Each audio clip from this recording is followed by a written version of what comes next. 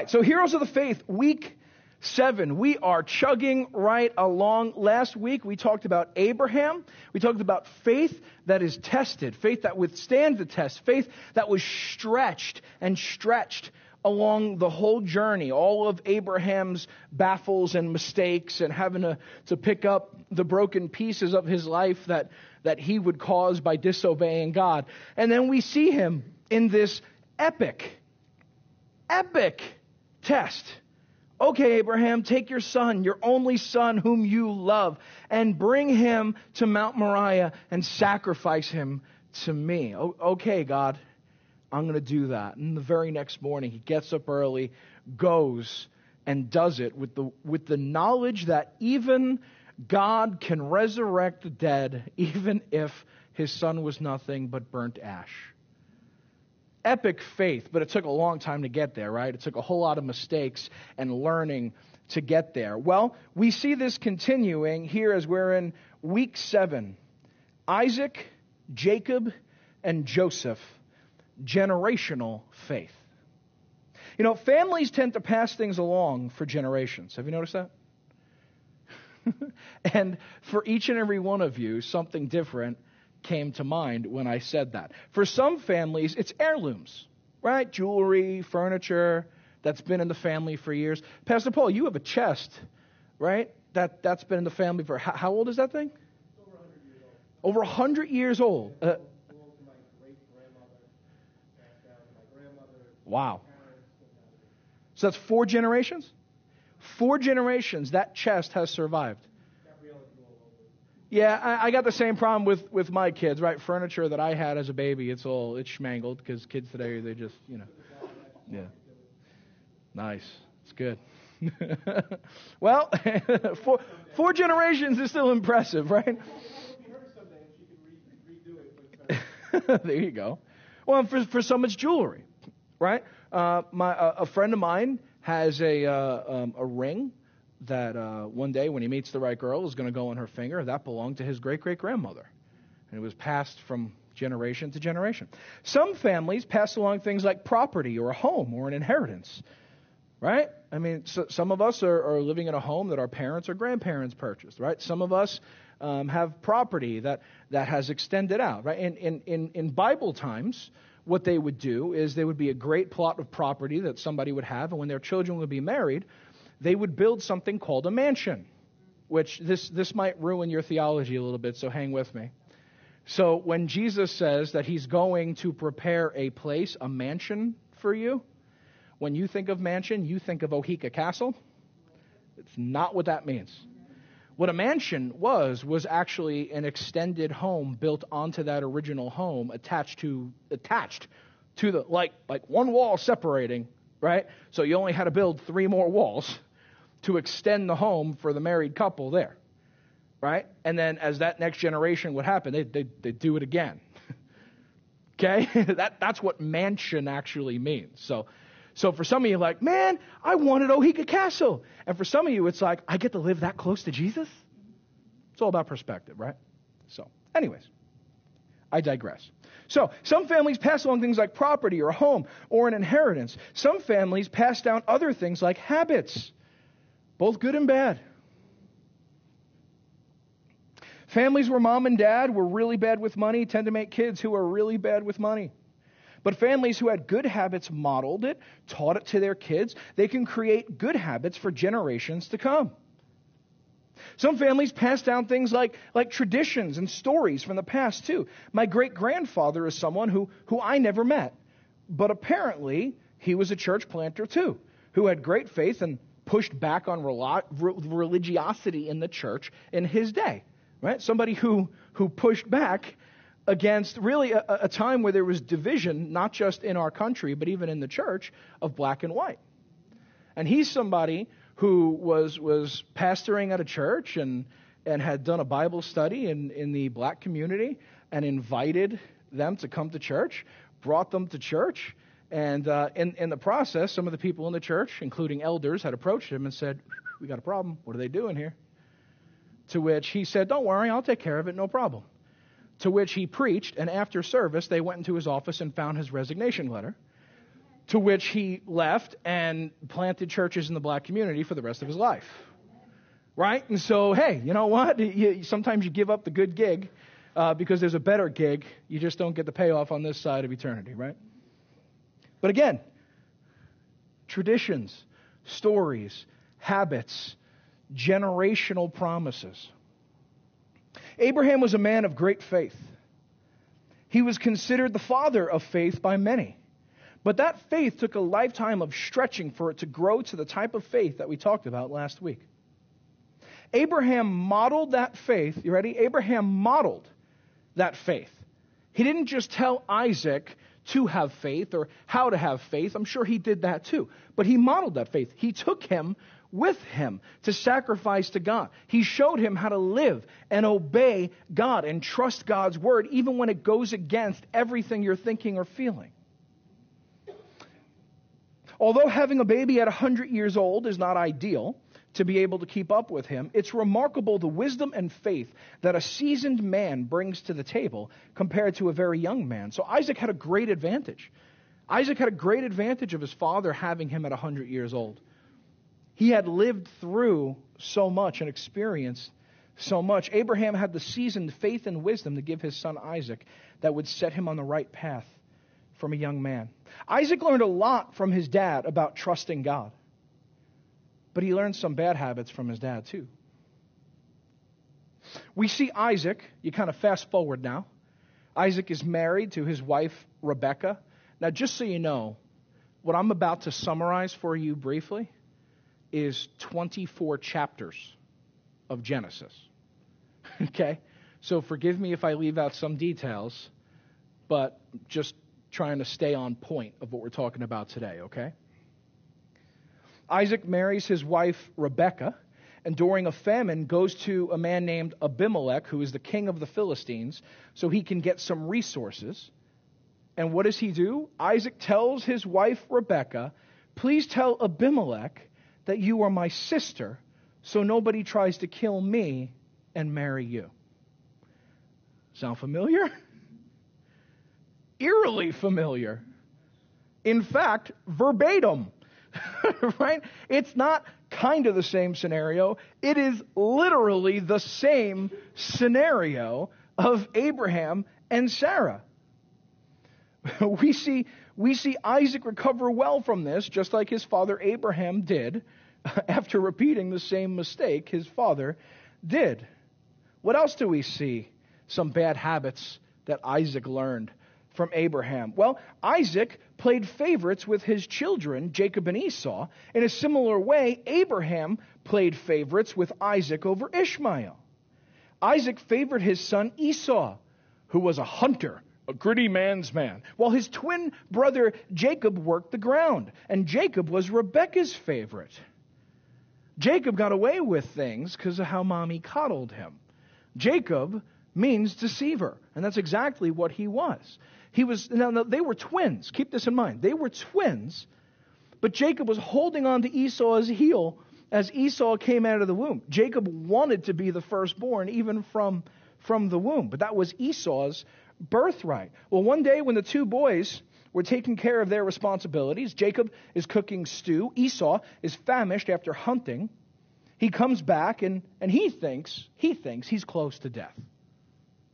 Right? Whether he was being dramatic or it was in fact true, I don't know that. Scripture doesn't say that, but it does tell you Esau's perspective. And Esau thought he was going to die.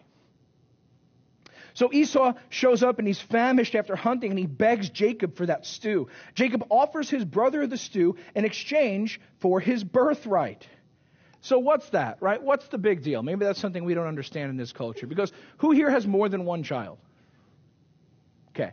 So if you got more than one child, when you write out your will, how are you dividing it up? You know what? Maybe don't say that because feelings can get hurt. Okay? But here's how it worked in this culture. The firstborn son would get 2/3 of everything mom and dad had. And the other 1/3 was divided among everybody else. If you had 20 kids, sorry. Firstborn son got 2/3 of what mom and dad worked for. So Esau makes the trade and says to himself, what good is a birthright if I'm dead? Jacob did not forget this trade that they made, because years later, when Isaac was almost completely blind and about to pass away, at least he thought so. Isaac actually lived many years after this occurrence. Maybe Isaac was a little dramatic. Maybe the whole family was a little dramatic. Who knows, right? So Isaac thinks he's dying, and Isaac is ready to pass along his inheritance and the blessing. And so Jacob deceives his father with the help of his mother to receive the blessing from Isaac. After Jacob runs away from home because he's afraid Esau is going to kill him. I mean, you think? So he skedaddles, and he finds himself in a place far away from his home and falls in love with a pretty little girl and goes to that pretty little girl's dad and says, hey, pretty little girl's dad, what do I got to do to marry this pretty little girl of yours? Right? And he says, great, work for me for 7 years, hard labor. Okay, sounds good. And he did. And actually, Scripture says he did it with joy. He was stoked. He had his little calendar, and he's like, I hope she still looks this good in 6 more years. Hope she still looks this good in 5 more years. Right? And he's working. And now it's time for the wedding. And he gets there, and they take their vows, and now it's official. It's contracted. And then it's like, cool, let's go back to the hotel. And then the veil comes off, and what the what? Oh no. Right? And so he goes to his father-in-law, this guy Laban, and is like, you deceived me. He's like, you signed the contract. Sorry. Right? Oh no, but I wanted her. Well, what do I got to do? Give me 7 more years. And he did. Man, this girl must have been smoking. Because I'm telling you, 14 years hard labor and you're already stuck with her sister. Like, this is a bad day for Jacob. But you know what? Jacob was a deceiver. Now Jacob got a taste of his own medicine right back at him. It's amazing. You learn something that when you deceive people, it actually costs them something. You didn't really, there's not a victimless crime when you're a deceiver, when you're a liar, when you're a manipulator. And eventually it catches up to you one way or another. Right? So I know we're flying through these stories here so you can see the bigger picture of God's faithfulness from generation to generation. But let's fast forward now to Jacob. Jacob returns with his wives. Oh, poor guy. Jacob returns with his wives to the land God promised his grandfather Abraham and his father Isaac. But in the process, he wrestles with God. He runs into the angel of the Lord. Now, just so you know, in the Old Testament, if there's an angel, it's just an angel, which just means messenger, right? Okay? If it's the angel of the Lord, that's called a Christophany or a theophany, right? That is the pre-incarnate Christ. That's Jesus showing up. Now, it's not only from the wording there that we draw that conclusion. It's also because we see angels, biblical angels, not demons, but heavenly angels will not receive worship from men. They know there's only one to be worshipped, and that's God. The angel of the Lord receives worship. The angel of the Lord makes authoritative statements as though he is God. Right? It's the incarnate Christ, pre-Bethlehem. So Jesus wrestles with Jacob, and they go all night. Now, real quick, who thinks that's an even match? Right? I mean, come on, man. So what's Jesus doing here? What's Jesus doing? He's what? I can't hear you. Speak louder. He does. Yeah. After the whole night of them wrestling, finally he just touches his hip and it dislocates. Which is kind of cool. It's not like he pulled his hip out. He just went, all right, I win. Ah! Like, why are we doing this all night then? What's going on? Right? It's incredible, though. He was teaching him something. And as he wrestled with God and would wrestle with God emotionally and spiritually for the rest of his life. And then he would change his name in that moment. You are no longer Jacob, but now you are Israel. He's forever changed. His name, Jacob, meant deceiver. His new name, Israel, means one who wrestles with God. So, let's fast forward again. Israel has 12 children of his own. And just like his father and his grandfather before him, what does he do? He plays favorites. He's people, man. Generational curse. Generational bad parenting. My goodness, somebody get them a book. It's just bad. So his son, who came from his favorite wife, Rachel, named Joseph, was his favorite son, and he let everyone know it. He didn't just keep it a secret, or when somebody accused him of it, he didn't deny it, but then really slipped the kid an extra candy bar, right? It wasn't like that. No. No, you know what Jacob / Israel did? He had this special coat made of many colors, which, just so you know, he didn't go to TJ Maxx and get it at 25% off. This was like, for you to have a coat of many colors in this culture, cost you serious dinero. Serious. I'm talking like if my 3 kids, when they go get their licenses, if I help Bella get like a used old beat up Pinto, and I help Noah get like an old 1975 pickup truck that's barely running, and then Timmy, I buy him a brand new Maserati. You'd be like, what? Yeah, are you kidding? That is the financial difference here in their barely getting by clothing versus this coat of many colors. You had to get dyes from all over the world to be able to create this coat of many colors. And so, good old Joseph, he's rocking that bad boy, right? Like if I got Timmy a Maserati, I think he'd drive it. You know what I'm saying? So not only is Joseph wearing his coat of many colors, but God gives him this dream that all his brothers are going to bow down to him. And stupid Joseph opens his mouth. Hey, guys, I had a dream. Really, Joseph? Dad's favorite. Tell us about it. Oh, it was crazy. You guys were all bowing to me. Here he goes again. Like, really? You got to be stupid to open your mouth in that instance, right? He was young and naive. Well, the hate grew from his brothers, and so his brothers plotted to have him killed. No joke. You thought your family had drama. It's crazy. Right? That's like the whole Maserati example if like Bella and Noah went and cut Timmy's brake lines. Like you'd be like, holy dysfunctional, Batman. But no joke, that's what's happening here. They're like, we're going to kill him. So Reuben, one of the brothers, hears this and is like, whoa, guys, like a little far. Little far. Let's not kill him. All right.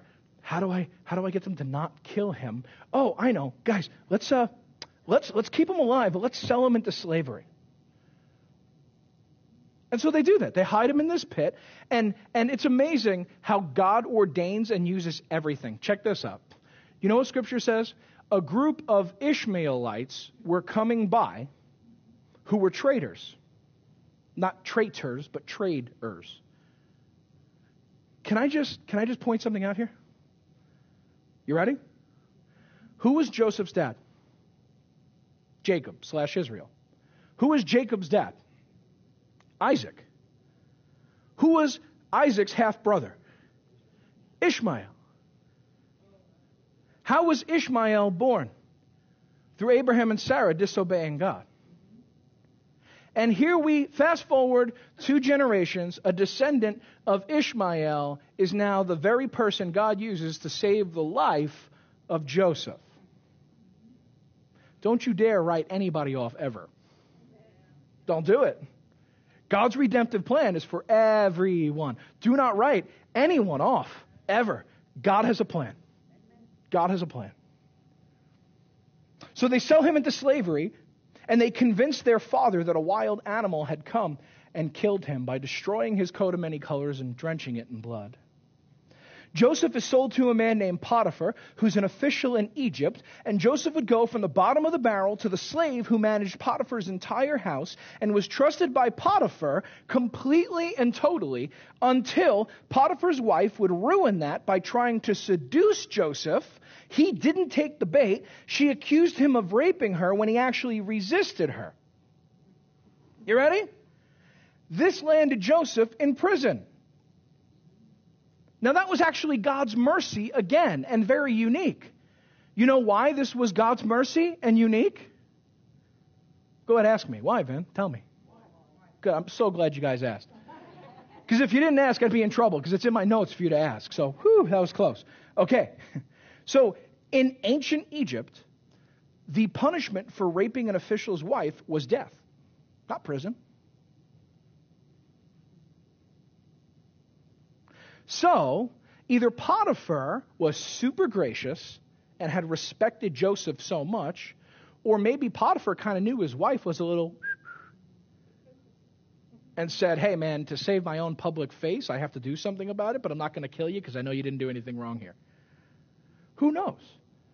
What we do know is he got a much lighter sentence than what was supposed to happen if he was in fact guilty. So he's in prison. Through God giving him the translation of dreams, he would ultimately, eventually be standing before Pharaoh, translating a dream for Pharaoh, which would place him as second in command, directly under Pharaoh, over all of Egypt.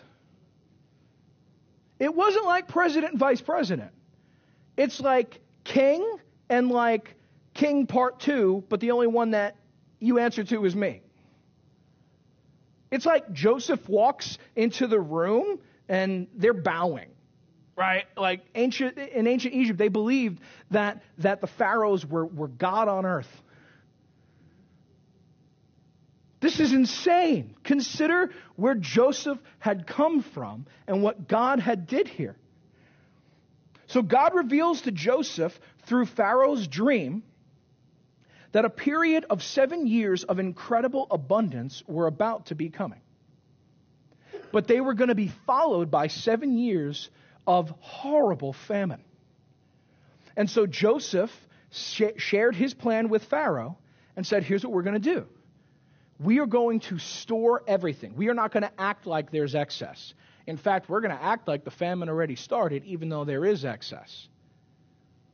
And we are going to pile up every bit of grain from all of Egypt. Now here's the thing. You might be thinking, wow, that's really conservative. That's a good move. Of course, Pharaoh thought that would be a good idea. Well, you want to know what came from this? It wasn't just a good move for their own people to be able to eat. Pharaoh was interested in his own gain. Through Joseph doing this, and read this. It's in the scripture. I'm not making this up. Read this. This isn't even my opinion or me translating it. It literally says this.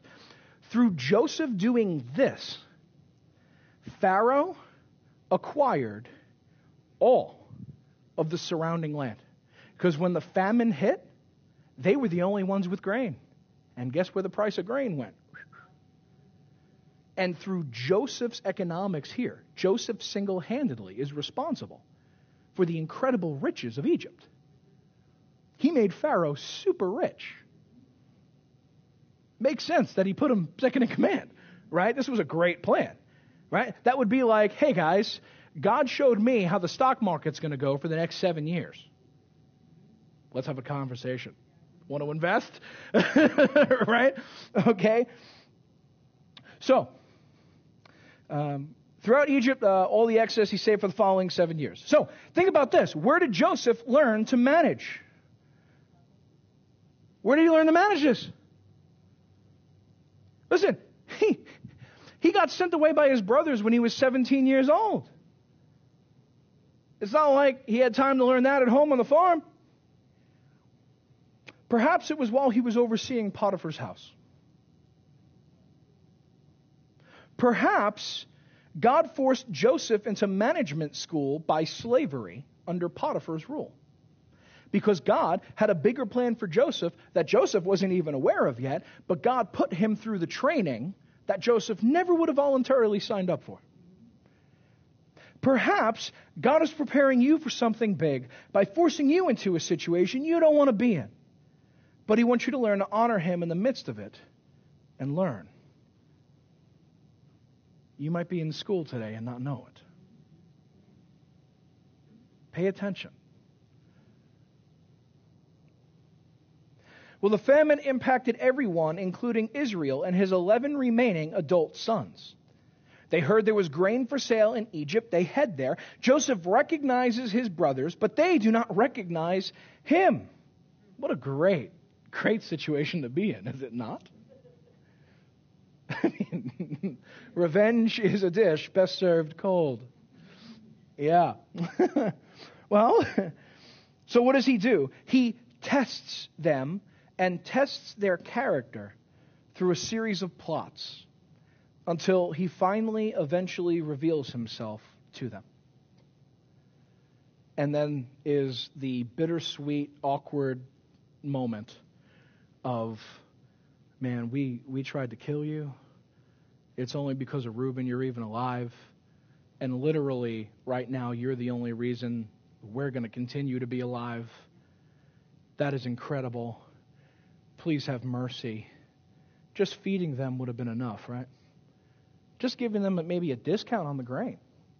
You know, the friends and family discount.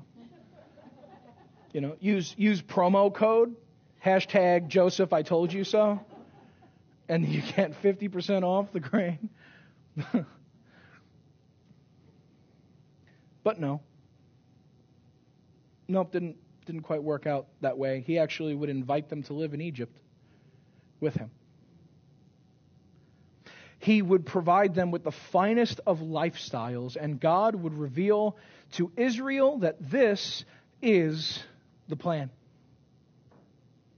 See, for the first time, Jacob/Israel had sought God to say, God, the last time one of my relatives went into Egypt, it didn't work out very well. Do I go? And God said, go. This is all part of the plan. And so Pharaoh would bless this family, and they would be given the best land, and they would be well taken care of. And when Israel was near death, he blessed Joseph's 2 sons, Ephraim and Manasseh. And he reminded Joseph that God promised the land of Canaan to Abraham, Isaac, and Jacob, and now Joseph and his descendants as well. And so Jacob asked that his body would be brought back to that land upon his death. Joseph had this done 17 years later when Jacob would die. And you ready? All of Egypt mourned for 70 days. All of Egypt. Joseph was their hero. The whole country grieved and mourned for 70 days because Joseph's father had passed away. You know what else the Bible says there? It actually says that the whole procession from Egypt to Canaan for them to bring Jacob's body back to be buried in the cave that Abraham bought years ago, it says there was never a procession like that. That it was incredible. It was magnificent. It was for royalty. As the power and the glamour of Egypt descended upon that land to bury this man and mourn him for 70 days. We then fast forward to Joseph's death after he bore grandchildren and great-grandchildren of his own. And just before his death, he has this interaction with his brothers, found in Genesis chapter 50, verses 24 through 26. Joseph said to his brothers, I am about to die, but God will certainly come to your aid and bring you up from this land to the land he swore to give Abraham, Isaac, and Jacob. So Joseph made the sons of Israel take an oath. When God comes to your aid, you are to carry my bones up from here. Joseph died at the age of 110. They embalmed him and placed him in a coffin in Egypt. Now, what we just read there is significant, and we're going to talk about why it's significant next week. as we continue through the series. But these guys had a family legacy, didn't they? I mean, even throughout the rest of Scripture, what do we see when people quote the God of Israel? He's the God of Abraham, Isaac, and Jacob. The God of Israel. That's how he's referenced by the Jews for generations to come. They had a family legacy of proving no matter how screwed up you may be, God is faithful and can use you to do great things. God used Abraham and stretched his faith. Abraham passed the good, the bad, and the ugly to his son Isaac, who had his own mess to deal with, and learned some bad stuff from Dad and some great stuff from Dad too. He would also play favorites with his son Esau. It would come back to bite him, and the promise would be continued through Jacob, who God would change him as well. Jacob made lots of mistakes too, and let's not even comment on his parenting. His kids tried to kill one of their own brothers. God used all of this for good. And through this crazy, drama-filled family, God would save the known world at the time by providing food for them during the worst famine of their time. We see that the best of this family was their faith. It was their faith. Hebrews Chapter 11, verses 20 through 22 says, by faith Isaac blessed Jacob and Esau concerning things to come. By faith Jacob, when he was dying, blessed each of the sons of Joseph, and he worshipped leaning on the top of his staff. By faith Joseph, as he was nearing the end of his life, mentioned the exodus of the Israelites and gave instructions concerning his bones. You see, they knew what was coming. God revealed this to Abraham when God first told Abraham that he would make him a mighty nation. Long before Isaac was even born, God told Abraham, I'm going to make you a mighty nation, but there's going to be a time where your family, your descendants, will be enslaved for 400 years. Before I follow through on that promise. They knew it was coming. Joseph knew slavery was somewhere around the corner. He knew it. And he said, but when God comes through for you, when you're on the other side, not if you make it to the other side, not if God keeps his promise and somehow this happens. It's not a backup plan. It wasn't a just in case. He had the same faith of his great-grandfather. Abraham said to his servants, the boy and I will return. Not we might return, not I might be coming back alone. We will be right back. Joseph said, when God shows up for you, Bring my bones with you. I want to be part of that legacy.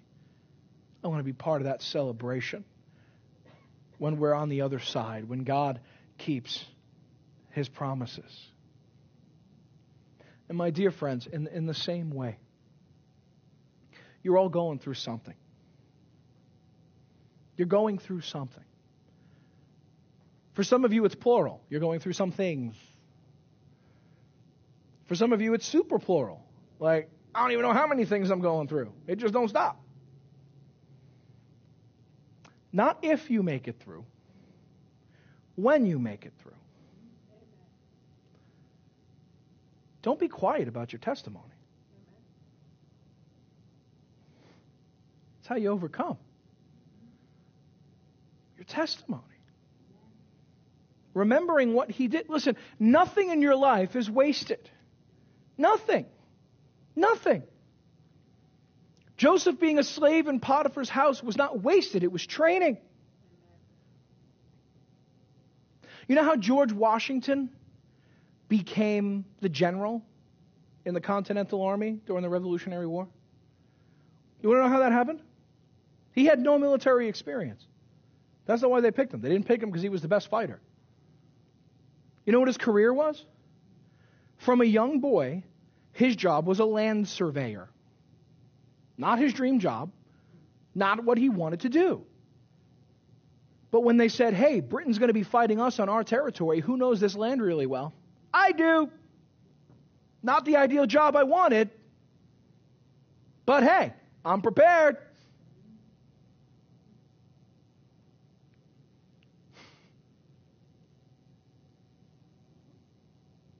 So what was Jacob's blessing? What was Esau's blessing? The land of Canaan was promised to their family by God, and it was the faith that God would lead his people back out of Egypt one day into Canaan, that Jacob blessed Joseph's two sons, Ephraim and Manasseh. These two boys who grew up in Egypt, now knowing what the promise and the blessing was for them, without even knowing what it looked like. Think about that. When you fast forward and you read who the 12 tribes of Israel were, you know who's mentioned in there is Ephraim and Manasseh. Ephraim and Manasseh were not two of the 12 sons of Israel. You'll notice when you look at the 12 tribes of Israel, Joseph isn't mentioned. It's his two boys, Ephraim and Manasseh. They got the blessing. It was the faith that God would lead his people back out of Egypt one day into Canaan. Joseph knew God was a keeper of his word, and so with 100% confidence that his children's children's children would return to Canaan one day, he requested they bring his bones with them upon their return. Now, things would change for this family shortly after Joseph's death, and again, we'll go over that next week. But I just want to take the remainder of our time together to bring some application to our lives today, and I'll be brief, I promise. The first is this: we need to think long term and even longer than that. We can't just come up with the quick fixes, guys. We can't be reactive to everything. We must be proactive. And that's not just good practical application for your life. I'm talking spiritually. Like, don't wait for a trial or for something terrible to happen for you to lean on Jesus. Learn who he is now. Love him deeply, because the trial is coming no matter what. How nice to be prepared. How nice to be able to embrace him and hold on tightly. Know him. We need to think generationally. We need to think generationally. Listen, I got to tell you, on Sunday mornings when usually, Stephen's sick today. When he's doing the setup and he's got Willie with him and Willie's helping out with the setup. And obviously, we have him being careful and not touching things that could break, right? But listen, that is powerful. From the youngest of age, he must understand, first of all, we're a family and everybody in the family works for the betterment of the family. We're not consumers. But he loves to help. For Willie, it's not I got to do this, it's I get to do this. There's joy in doing it because he's doing it with his daddy. Do you see all the parallels? Listen, life is work. This world is disciple making is hard work. You're not always going to be in the mood to do it, but you get to do it, and you get to do it with Daddy. You got to be an example for the next generation. Don't just tell your kids what to do. Show them what to do. Show them how to do it. You can't tell your kids prioritize church, prioritize being in God's presence, and then you don't. You can't tell your kids the importance of knowing the Word of God when you don't read it by yourself or with them or to them. You can't tell your kids prayer is the very lifeline of your life if you don't do it in front of them. If you don't teach them to do it.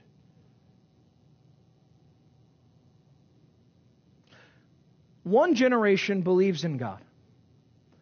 The next generation assumes God because the first generation didn't teach them why and how and the depths of believing in God. So the next generation assumes God. So they follow the same practices and do the same thing, but they don't understand why. But then they raise a generation because they didn't understand why. When this generation doesn't understand why and they can't explain it, the next generation rebels against God.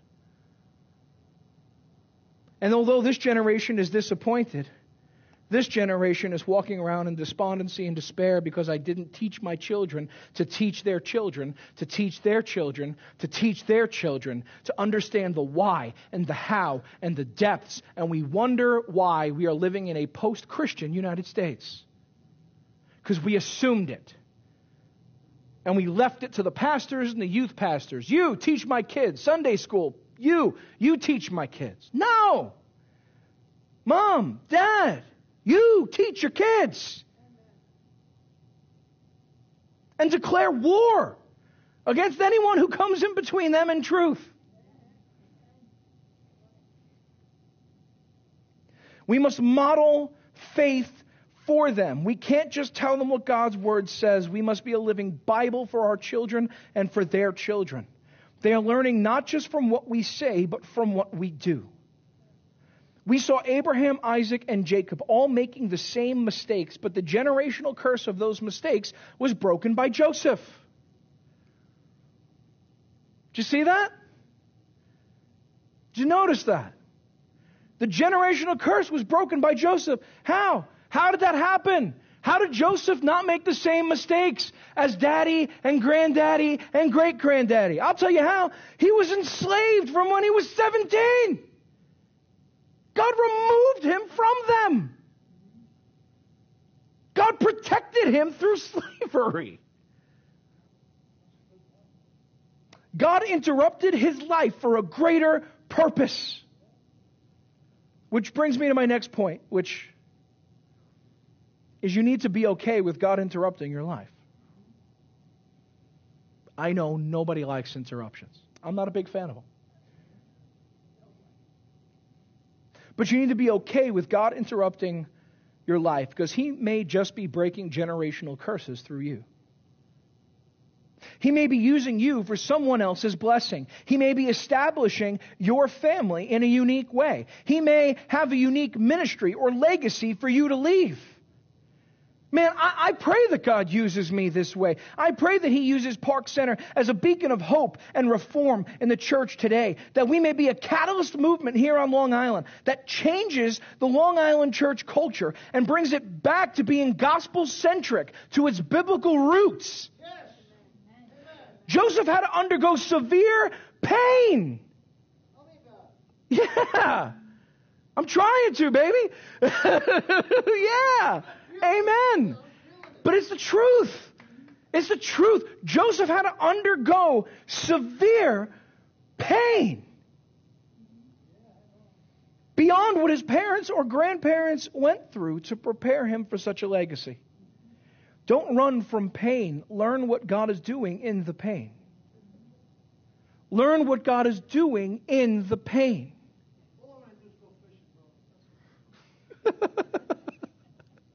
We'll fish through the pain. I want to go fishing too, man. I want to fish for fish and fish for men.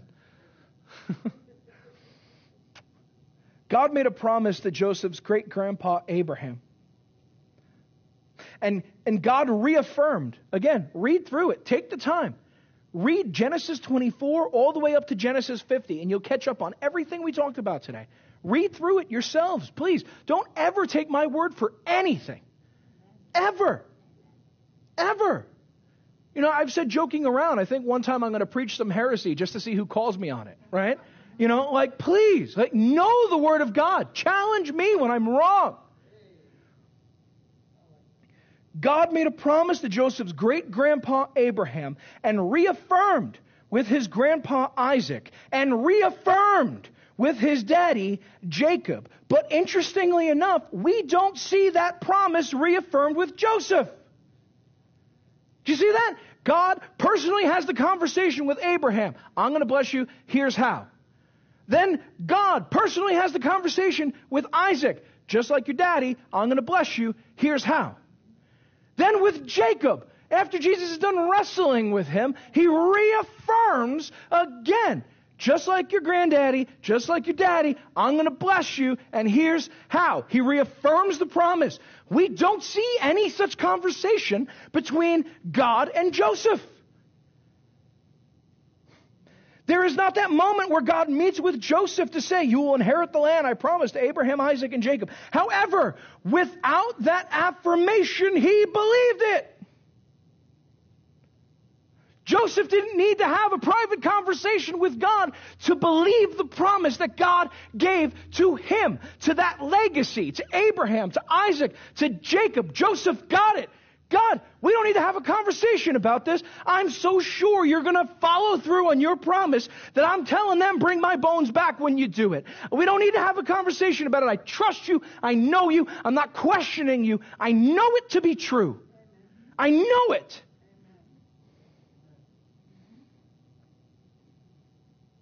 Allow your faith to grow as strong as Joseph's faith, that you would be so confident in God's promises. There's one thing to be confident in God's promises. There's another thing to plan for them. I could say I believe in God's promises all day. But if my life is lived in such a way that I'm telling you I trust in me more than I trust in Him, I'm a liar. Am I structuring my life that I truly believe His promises? Finally, trust God with your family. Trust Him with your kids. Jacob thought his son was dead, but God had a greater plan, and Jacob had nothing to do with it. See, while we got to see the whole story of Joseph, Jacob was still mourning his son's death, not knowing that he was a slave, not knowing that he made his way up through the ranks, not knowing that now his son was second in command over all of Egypt, and he was still mourning his death.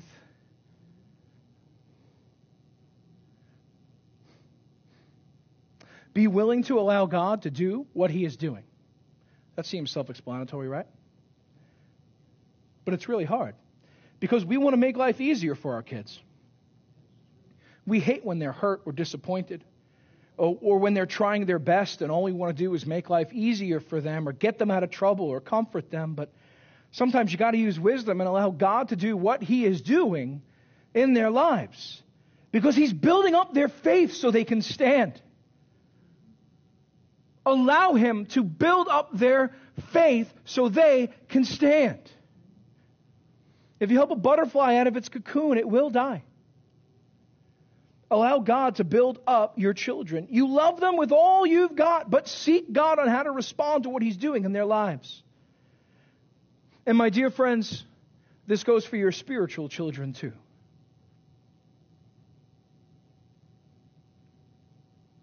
We make disciples by doing life with people and leading them to Christ. And we want to just go deeper and get closer, but they need to be released and set free too. You can't just keep protecting, because then they don't get the same experience you got to. Do you understand?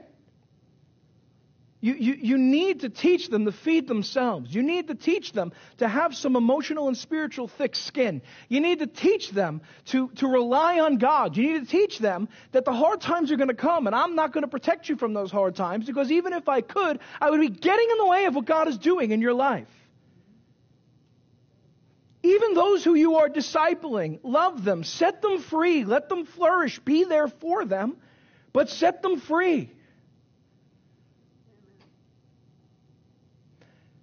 They need to be able to flourish and go make disciples of their own as well. We must be fruitful and multiply. We must build up an army to storm the gates of hell. Isaac, Jacob, and Joseph had generational faith that they learned from their dad Abraham. Let's all be Abraham and Joseph. Let's all be Abraham and Joseph. Let's leave a legacy of faith. Let's be patriarchs and matriarchs in our family. And let's also break generational curses as we seek to honor God all the days of our lives. Let's think generationally. Let's think not just about tomorrow, but next year and the year after. Let's not just think about Deer Park. Let's think of Long Island. Let's not just think about Long Island. Let's think of the United States. Let's not just think about the United States. Let's think about the world. One day at a time, one step at a time. Let's live Soli Deo Gloria. God alone gets the glory. Let's pray. Lord Jesus, we love you. Lord, we thank you that you love us and that you've changed us and you've made us new, God, that you've given us hope, that you've given us life.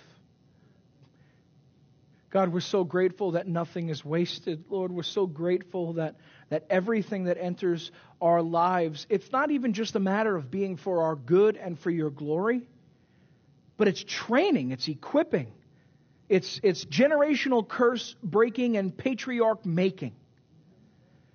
God, it's life-changing if we would just embrace it and embrace you. God, that we would lose the victim mentality when things don't go our way. God, that when we look around and say as Christians we're outnumbered, and even in the political arena, and just the way it looks like things are headed, God, that we would stop feeling powerless or hopeless, but that we would recognize it's all part of your plan, and we are your agents of change. Lord, as we sung this morning, build your kingdom here, Lord. Lord, build your kingdom here. And as we sing that, and as we say that is our prayer, we recognize that you're answering that prayer by equipping your church.